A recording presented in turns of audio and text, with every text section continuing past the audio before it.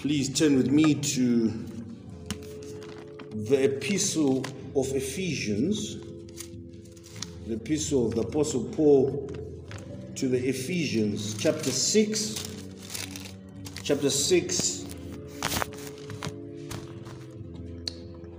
We are now in the section of spiritual warfare, and today we will be looking from verse 13 to 14b.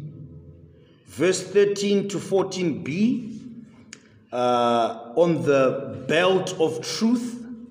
But I want us to read from verse 5 up to verse 14, or verse 15 to get a context. Ephesians chapter 6 from verse 5 to 14, and we will spend our time together in verse 13 and 14. This is the word of God. Hear it as it comes to you. Bond servants, obey your earthly masters with fear and trembling, and with a sincere heart as you would Christ, not by the way of eye service, as people pleasers, but as bond servants of Christ, doing the will of God from the heart, rendering service with a good will as to the Lord and not to man, knowing that whatever good anyone does, this he will receive back from the Lord, whether he is a bondservant or is free.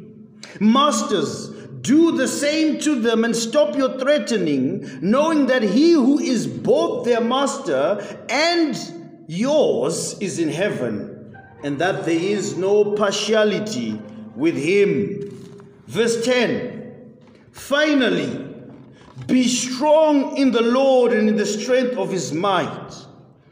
Put on the whole armor of God, that you may be able to stand against the schemes of the devil. For we do not wrestle against flesh and blood, but against the rulers, against the authorities, against the cosmic powers over this present darkness, against the spiritual forces of evil in the heavenly places. Verse 13 to 15. Therefore, take up the whole armor of God, that you may be able to withstand in the evil day. And having done all to stand firm. Stand therefore, having fastened on the belt of truth, and having put on the breastplate of righteousness, and as shoes for your feet, having put on the readiness given by the gospel of peace. This is the word of God. Let me pray. Oh, Heavenly Father, we are here before you now, thanking you as we sang earlier on, the Comforter has come, the Holy Ghost from heaven. Oh, how we now desire to have the Holy Spirit convict us of sin, to have the Holy Spirit comfort us, even as we will see in your word, that we are in a battle as Christians. I pray that you may help me to be audible as I stand before your people as your mouthpiece and as an ambassador of Christ. May I represent Christ the way that is only true. Keep me from error, keep me from heresy. And I pray for my hearers that they may not be distracted by the problems of this world, by the problems in their lives, maybe even things that are not going well at home. May they be focused on the word of God as the scriptures come alive, as they see the truth of God's word in the word. We need your help to understand these things, because with our own finite minds, we won't be able to understand. In Jesus' name I pray. Amen. Welcome, Clive.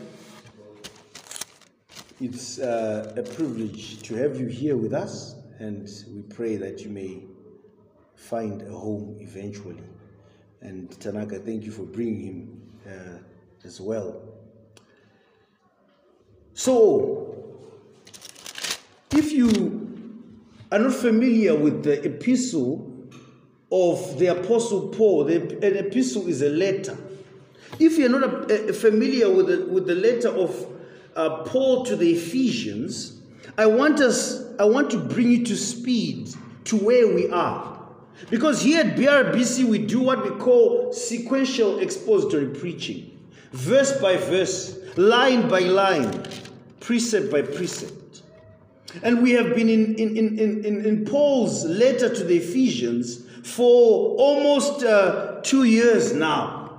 And we're reaching a conclusion or a climax where the Apostle Paul has been laboring to show the Christians what God has done in the hearts of believers in salvation. That God, who exists in 3 persons, the Father, the Son, and the Holy Spirit, has planned salvation and perfected salvation and applied salvation. From eternity past, Paul tells us that blessed be the God and Father of our Lord Jesus Christ, who blessed us with every spiritual blessing in Christ Jesus, even as he chose us in him. That's Ephesians chapter 1, verse 3 to 4. Right at the beginning of the letter,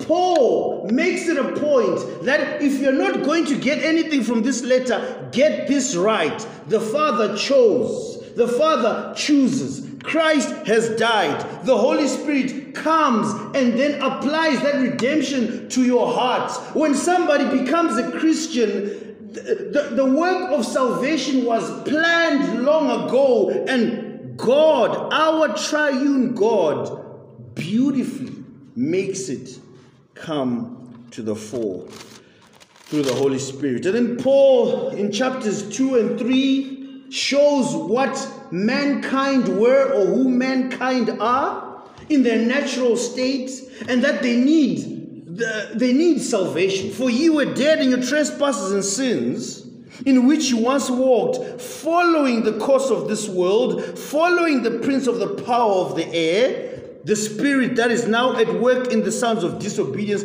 Those who are non-believers are in this state. They are dead. They are walking zombies. They are corpses. They need salvation. They don't need a simple nudge. They don't need to be told all these niceties. They need salvation. They need the gospel to be preached to them. And Paul goes on to show that Christ came to break down the wall of hostility between the Jews and the Gentiles. That there is no longer this black church or this white church or a Shona church or a Ndebele church. There is the church of the Lord Jesus Christ. And so if you're a Christian, you are part of the church of the Lord Jesus Christ. There is no longer any need for you to be hostile to anyone who's a different ethnicity from you or a different class, because Christ has broken down those walls of hostility. Chapter 3, Paul talks about the mystery of the gospel, that it has been revealed. That which was once hidden from us has now been revealed. It is no longer something that is partially veiled, but it is fully revealed in the Lord Jesus Christ. And from chapters 4 to chapter 6, the Apostle Paul now concentrates on the response of the Christian. The first 3 chapters, the Apostle Paul is actually laying a foundation of salvation. What God has done. The last 3 chapters is what the Christian must do in light of what God has done. The response, how the Christian should live. In chapter 6, where we are, the Apostle Paul had just finished addressing children and parents, bond servants and masters in the church, after previously addressing husbands and wives. Now he addresses the whole church and comes to sort of consolidate everything by saying, finally, in verse 10 of chapter 6, be strong in the Lord, in the strength of his might. We are at war. Put on the whole armor of God, that you may be able to stand against the schemes of the devil.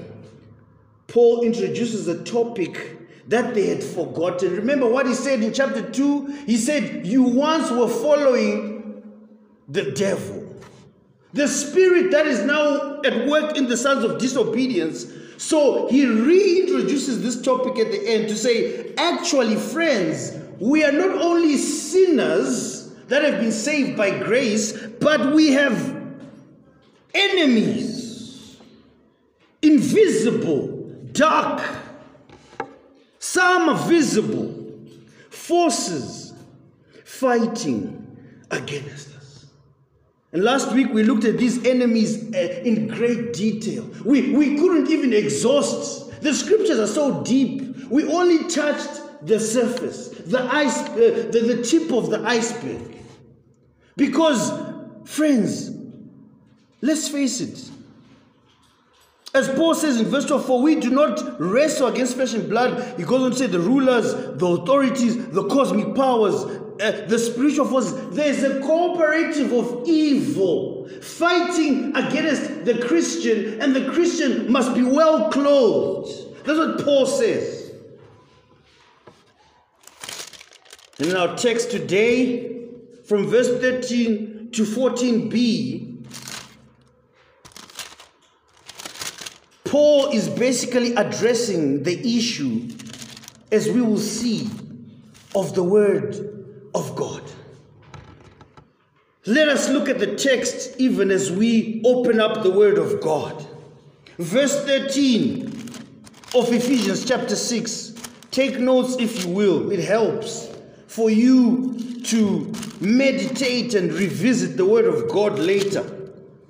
He says, therefore, take up the whole armor of God, that you may be able to stand in the evil day, and having done all, to stand firm.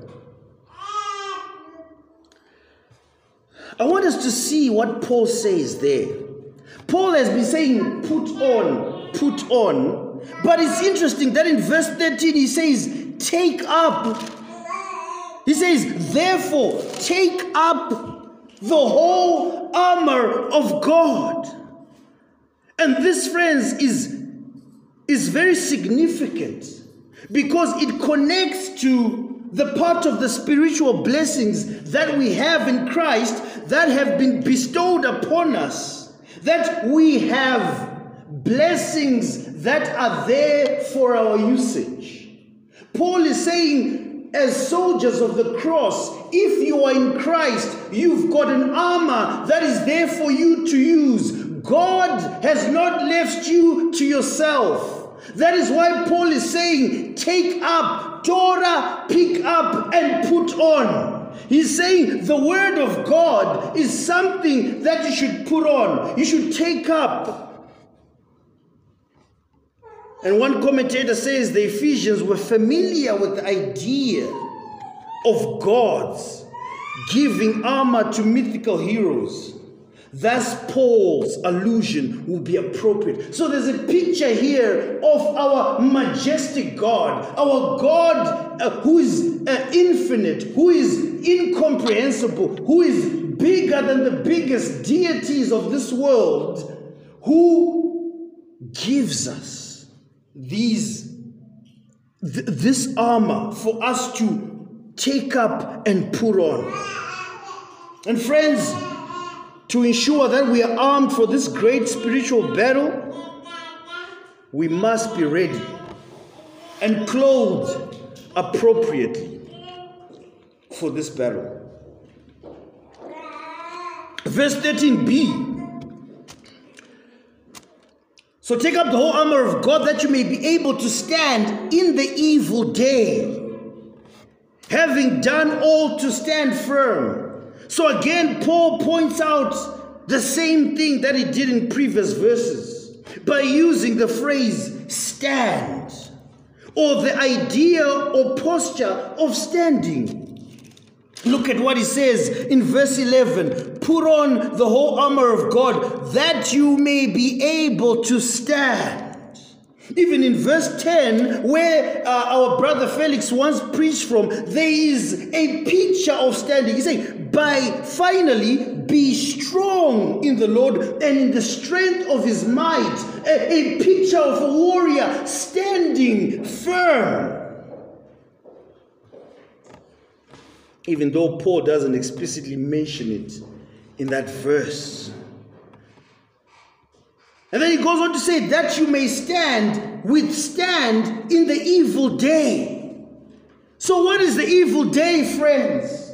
You may ask me, Pastor, what is the evil day? The evil day simply means that the day that Satan decides to attack. When temptations seek to overtake you. The day when you don't feel like doing things for the glory of God is the evil day. The day when some sort of temptation seeks to take you away from a holy God. That is the evil day. On that day that the devil, just like he approached Eve, will approach you and say, did God really say? Questioning God's goodness and truthfulness. Well, friends, basically, the evil day is every day, isn't it? Satan's agents are numerous and are working against the Christian every day. There's no paid holiday. There's no break from the assaults from the evil one. There's no day when I can say, well, I'll just lie down and rest and nothing will tempt me. Nothing will spoil my day. There's no day. The moment you walk out of this church today, there will be a temptation from the evil one. Maybe there's even a temptation from the evil one now to stray from the word of God. Maybe you're plotting evil as we preach the word of God. You're thinking, when is Pastor going to stop? I need to go and sin.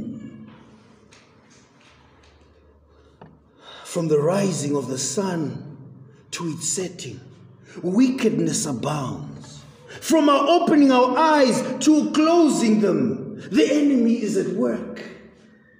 That's the evil day. Paul is saying, take up the whole armor of God, not just one piece, not just maybe a belt or a helmet or the breastplate or the shoes. He's saying, take up the whole armor and wear it so that you may be able to withstand the enemy in the evil day.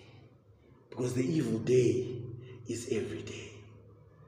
We are in a perpetual war, in an ongoing war. That is why you must be alert, friends. That is why the scriptures exhort us to be alert, because the enemy is prowling around like a roaring lion.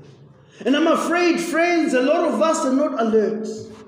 I'm afraid, friends, a lot of us are stuck like a duck in the middle of a national park. You're just sitting, laying your eggs.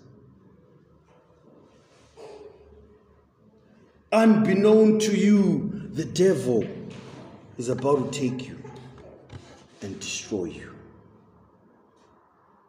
Verse 13b of Ephesians chapter 6, the Apostle Paul says, let me read the whole verse again.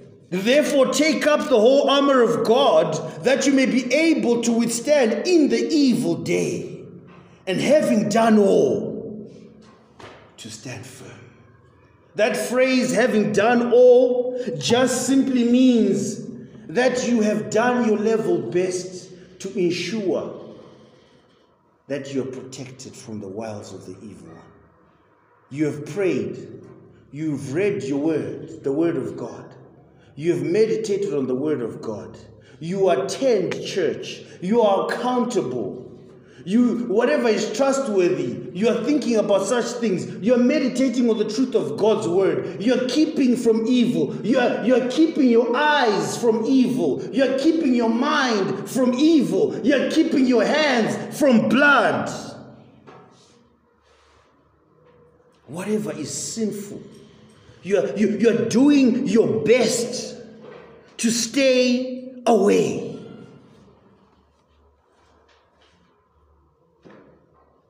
Listen to what one commentator says on this verse 13b.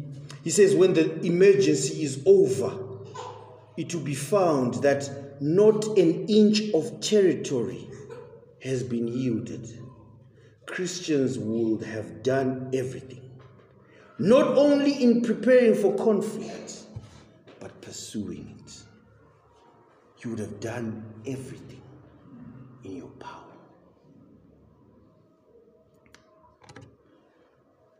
So our sort of the heart of the text that we'll spend our time in today is verse 14.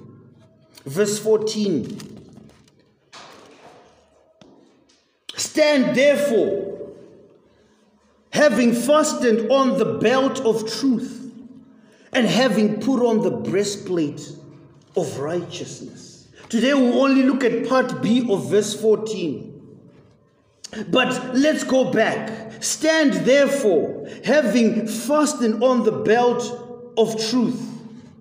And it is interesting that in Isaiah, chapter 11, verse 5, Jesus is said to be the one who's wearing a belt of righteousness. So in emulation of our Lord, we should wear the belt of truth appropriately. Listen to Isaiah chapter 11, verse 5. It says, righteousness will be the belt around his hips. This is a prophecy of the Messiah. And faithfulness, the sash around his waist. But I want us to see, friends, that Paul was a master of illustrations. He was a master of allusions, pictures, and demonstrations. And having been in the company of soldiers himself, and would have read the history of Israel and the wars that took place, he knew what a well-armed soldier was and what an unarmed soldier wasn't. That is why he says, therefore, stand therefore, having fastened on the belt of truth. The KJV says, having your loins girt about with truth. That's what the KJV says. So the picture here that we see is that the girdle or sash was always with the ancients an important part of their dress. So the soldiers in the past used to wear robes. And so the robes would sort of be a distraction on their feet as they are running. So they'll get a belt, and that belt would be tied around the waist and around the loins. That's what it means to gird your loins, to prepare for battle. That's what God said to Job. He said, gird your loins, prepare for battle like a man. In other words, you need to be active. The Christian must be active and appropriately dressed for the war. And I want to suggest to you, friends, that the belt of truth here represents the truth of God's word. The belt of truth is the truth of God's word. If you are to dress on properly as a Christian, the first thing that you need is the word of God. You don't need a revelation. You don't need a dream. You don't need a vision. You don't even need some sort of intuition. You need the word of God. The fight of the Reformation in the 16th century by the likes of Martin Luther, the German monk, was the recovery of sola scriptura, the recovery of scripture alone, the truth of God's word, versus the tradition of the Roman Catholicism and the Pope. And the ralliant cry was, "Thus says the word." This is what the word of God says. Not man, not bishop, but the word of God. Here I stand. I can do no other. How many of us can do that? How many of us today, when questioned about our faith, can say, this is what the word of God says? When you're facing opposition at work and people are trying to tempt you to fall into sin, how many of you can say, away with this? This is what the word of God says. The word of God is true. We live in a day that wants to respond with reason. We live in a day that wants to respond with ideologies. Is the word of God central in your life? Is the word of God central in your marriage? When you fight with your spouse, do you sit down after the fight and say, "My love, thus says the word"? Paul is saying this is a very important attire. If you are to fight the war, you need to have the belt of truth. And friends, the belt of God's word in spiritual warfare is the scriptures. That's the first ingredient. If you don't have them, if you don't know them, if you don't consider them, then you're not fighting. There's no war you're fighting. If you don't have the word of God, best believe I can bet you are backsliding. You are in sin. If you don't have the word of God, I can bet you are not a Christian. If you don't savor the word of God, if your Bible is only open on Easter, if your Bible is only open on Christmas Day, if your Bible is only opened when, I've got problems and now I need to seek God, then you're not a Christian. Because this is the active ingredient to a vital or the vitality of the spiritual life. The word of God, God-breathed, divine word. And I want us to see 3 points, friends, which I need to really expound upon in spiritual warfare when using the word of God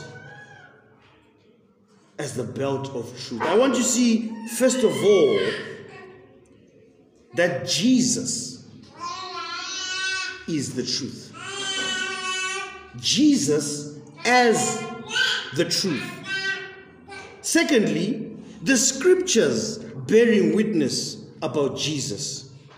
And then thirdly, God's word as the truth. Right, first of all, let's not get lost. Please follow me. Follow what I'm thinking. Follow what Paul is thinking. Follow what the ancients have thought. Jesus as the truth. So where do I get my point? Remember in Ephesians chapter 6 verse 10? If you go back there, Paul says, finally be strong in the Lord. And remember, friends, the foundation of the spiritual warfare, for us to even begin to speak about it, one must be saved. One must be a Christian. One must be in Christ. One must know Jesus. One must have an active and living relationship with the Lord Jesus Christ. John chapter 14 verse 4 to 7. There's a discourse going on between Thomas and Jesus. And Thomas said, Lord, we do not know where you are going. So how can we know the way? Jesus answered them, I am the way and the truth and the life. Highlight the word truth. Jesus is the truth. I am the way and the truth and the life. No one comes to the Father except through me. If you had known me, you would know the Father as well. From now on, you do know him and have seen him. Friends, were we to put Paul Moja here, your dead grandfather here, your ancestors, your totem, your hustle, your children, your wife, your business, all the idols that you have made or fashioned for yourself, and put them on a pedestal or even comparison, they would not stand. All those things are not the truth. All those things are not the definition of truth. Christ will always triumph as the truth, as the only way to be reconciled to God. There is no many roads to God. There is only one road to God, and it is narrow, and few are on it. There is only one gate that gets you to God. It is not your own works. It is not your ancestors. It is not the people that you love, your idols, Lionel Messi. He'll never get you saved. You need Christ and Christ alone. That's why we sing, in Christ alone, my hope is found. And we sing all these songs, but we rarely think about it. We rarely meditate upon the word of God and say, really, am I in Christ? Is Christ my all in all? And friends, if you're living for self or to make a name for yourself, and you're not living for Christ, then your life is useless. It's useless.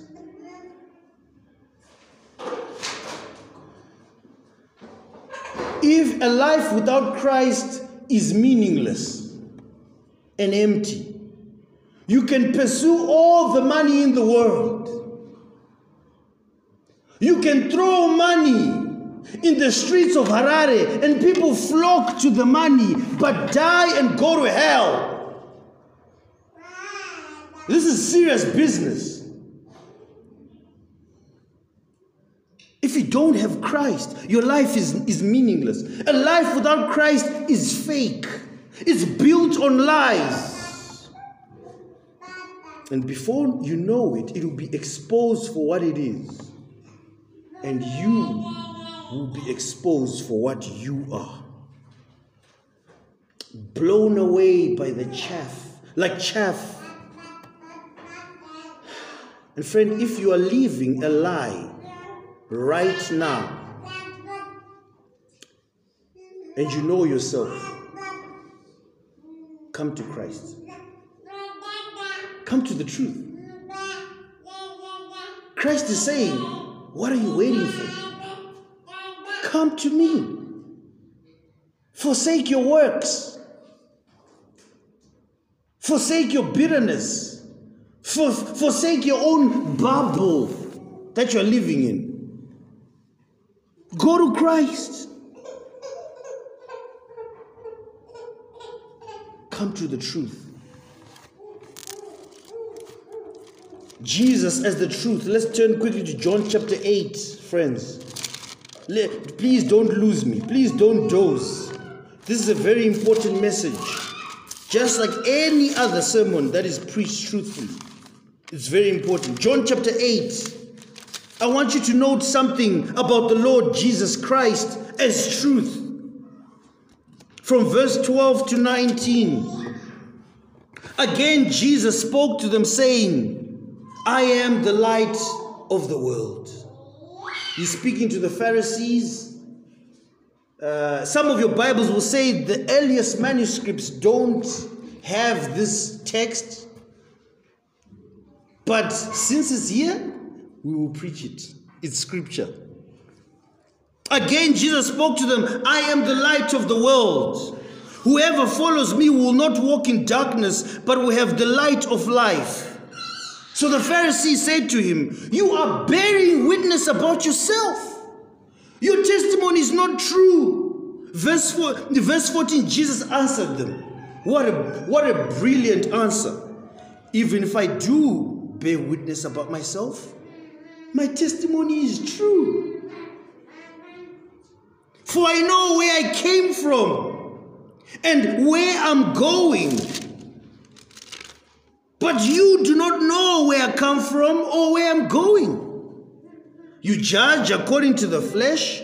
I judge no one. Yet even if I do judge, my judgment is true. For it is not I alone who judge, but I and the Father who sent me. Listen to Jesus' declaration now. In your law, it is written that that the testimony of two people is true. I am the one who bears witness about myself and the Father who sent me. Jesus is even painting a picture of the Trinity and is dispelling what these Jehovah's Witnesses believe. He's actually saying the Father is a person and I am a person, but one God. So how could you not believe in the Holy Trinity when Jesus says to the Father is a person? And note, friends, here how he sort of boggles their minds by saying the testimony of two people is true. That's a principle there, friends. That's a principle for all of us to follow. Matthew 18. Or even, do not accept an accusation against an elder unless they are what? Two or more witnesses. It's a principle. It's a principle that we have to live by, abide by. Friends, the Pharisees were blinded by sin. They lacked the truth, though he was with them. They believed him not, though he showed them evidence. And Jesus is the truth because the Father bears witness of him. If you ever doubt that Jesus is the truth, friends, then think about the Father who bears witness of Christ. The Father who sent him. John 3:16. For God so loved the world that he gave his only Son. This actually happened. It's not a myth. It's not a story. It's not a fable. It actually happened. God the Father sent the Son to the earth to die. And those who do not believe in Jesus are exactly like these Pharisees who question Jesus. Oh, you're not greater than Father Abraham. Our father Abraham. Jesus said, before Abraham, I am. Before your father Abraham was raised or was given all these promises, I was there, existing in heaven, ruling. How much evidence do you need, friend, to know that Jesus is the truth? You want to wait till you perish? Do you want to wait till you perish for you to know that Jesus is the truth? You want to wait until you die? And people say, oh, repent on my deathbed. No, you won't. I was speaking to my brother the other day. I was telling him, you're not a Christian. You need to repent and believe in Jesus Christ. He's like, I'm not ready. And then I said, you're not ready to live.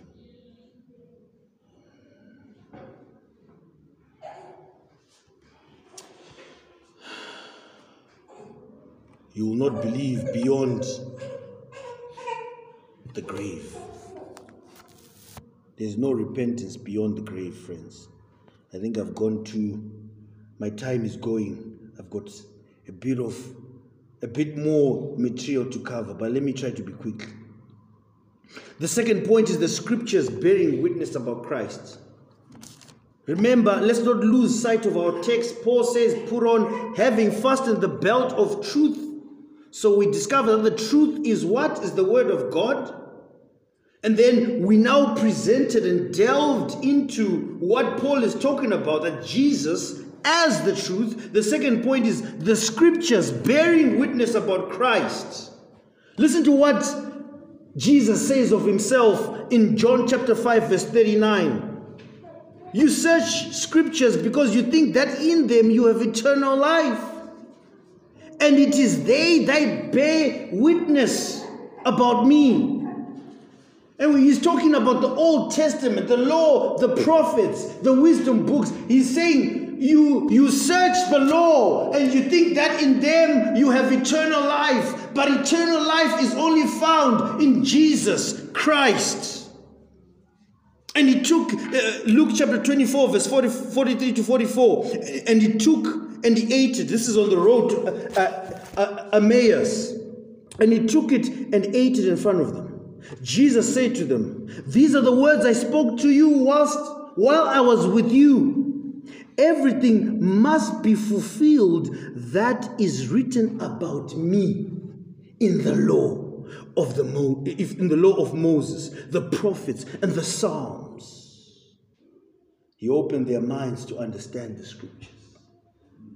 Friends, the scriptures about Jesus Christ, from Genesis to Revelation, that is the base foundation of the Bible. Everything points to Christ. Christ is the great unifier.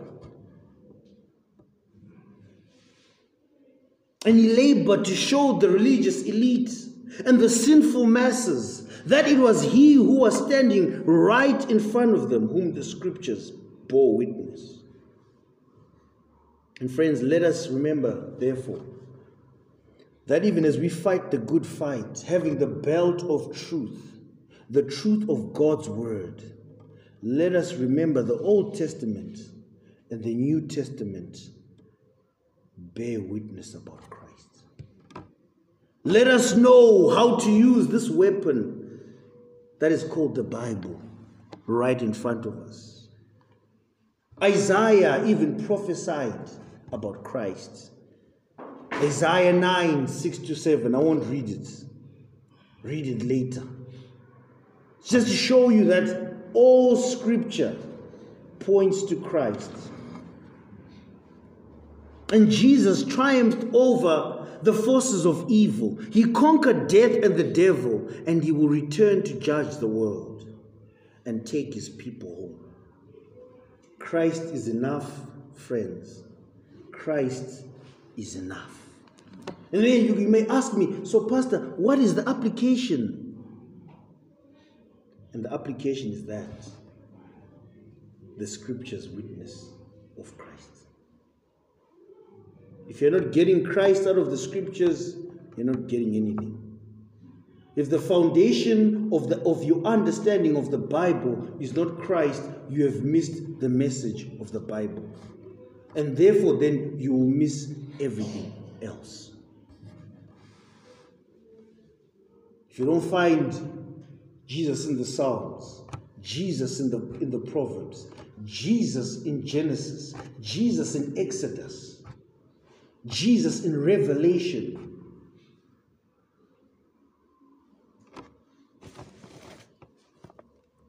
you have not fastened the truth, the belt of truth. I want to close with a third point, friends. What Paul is talking about, or what he's communicating there in Ephesians chapter 6, verse 14. Let me read the text again so that we are up to speed. Stand therefore then, having fastened on the belt of truth. And I want to present to you, friends, the third point, that God's word as the truth.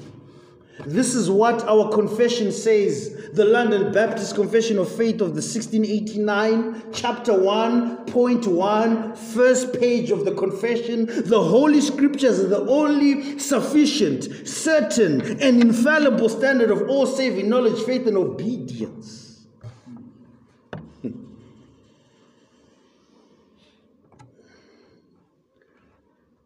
The Scriptures are infallible. They cannot fail. They are without error. There's no mistake. Even if your pagan lecturers will say, "Oh, look at the mistake in the Old Testament. Look at this. Was the same giant the same one as this one?"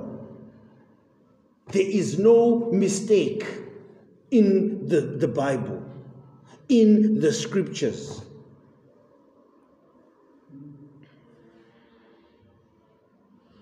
And friends, Satan is the father of lies.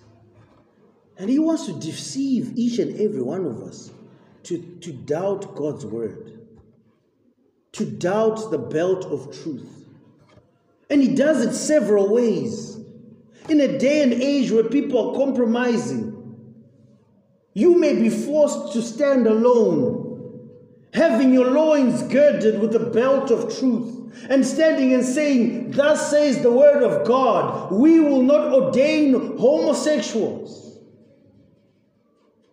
In a day and age where people are saying, "Pastor, we need more entertainment in the church. We need to draw the young people in the masses." And I'll tell you, the word of God says, no. Worship God according to his word.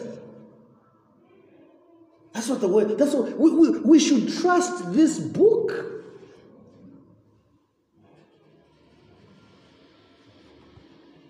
And friends, to combat it effectively, you need the word of God to silence the lies of the evil one.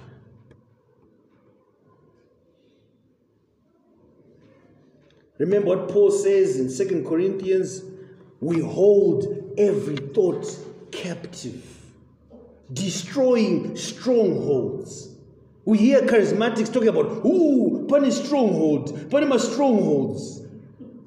We talk about strongholds. Paul says the best way to thwart strongholds is the word of God. That's what he says. Whatever strongholds they are, whatever Moel and Zimbo, things that are holding this area, Paul is saying, pray, preach, sing the word, meditate the scriptures. That's what he's saying, the belt of truth. And if we go any other road, friends, we will be lost. If we go any other route, we will stray from the church of Christ. We've been given an immense responsibility as the church. We must do this with fear and trembling.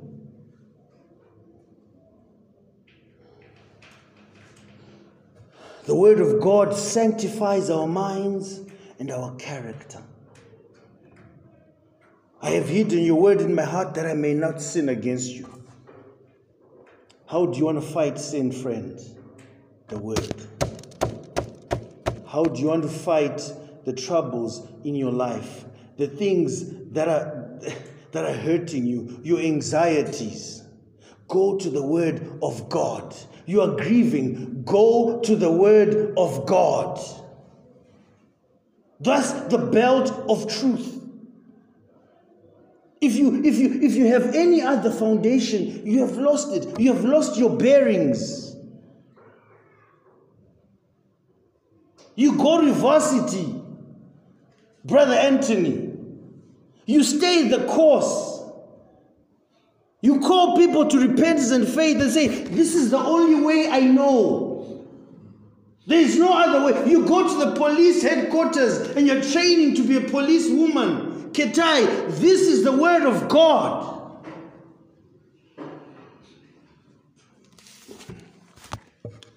Friends, the truth of God's word produces a truthful individual and a character of integrity. This is what one commentator says. He says, truth is our first line of defense to Satan's main weapon of destruction. The lie, also a core of truthfulness and honesty in our character, keeps us from temptations. Here are 5 applications, and I'll close. Number 1, cherish the word of God. Spurgeon says, if you want to know that someone is backsliding, they would have left the word of God. If the Bible gets cobwebs. Number 2, teach the word, preach it, even to one person, to 30 people, to mute people, To people who you say, these people cannot understand the word, preach. Even if people say, oh, they can't understand your language, explain the word. God works mightily. 3, live the word. Be the character that the word is describing and propels or compels you to be. 4, stand for the truth. Stand. When the word of God is being blasphemed, you better stand and say, no, friends. When the truth of God, no matter how excited, because we get so excited when we're around people, right? When we're with our relatives, those people will be blaspheming God. People are falling pagans. People have got all sorts of ideologies against Christ. And they say, oh, you Christians are like this. Christ was like this. Christ was never like this. And you say, no, thus says the word of God. Love the truth. 5thly, love it. Cherish it. I don't know how life would be if I didn't have my Bible as a Christian. So many times I stray. So many times I'm tempted to live like the world. But the belt of truth always keeps my armor intact. Friends, one of the sure signs that one is a Christian is a love for truth. Those who hate the truth are not Christians. And I call upon you today, if you hate the truth, if you are an enemy of the cross, if you are an enemy of Christ and you know it deep in your heart, I am an enemy of Christ. This is the opportunity to run to him and understand and love the truth.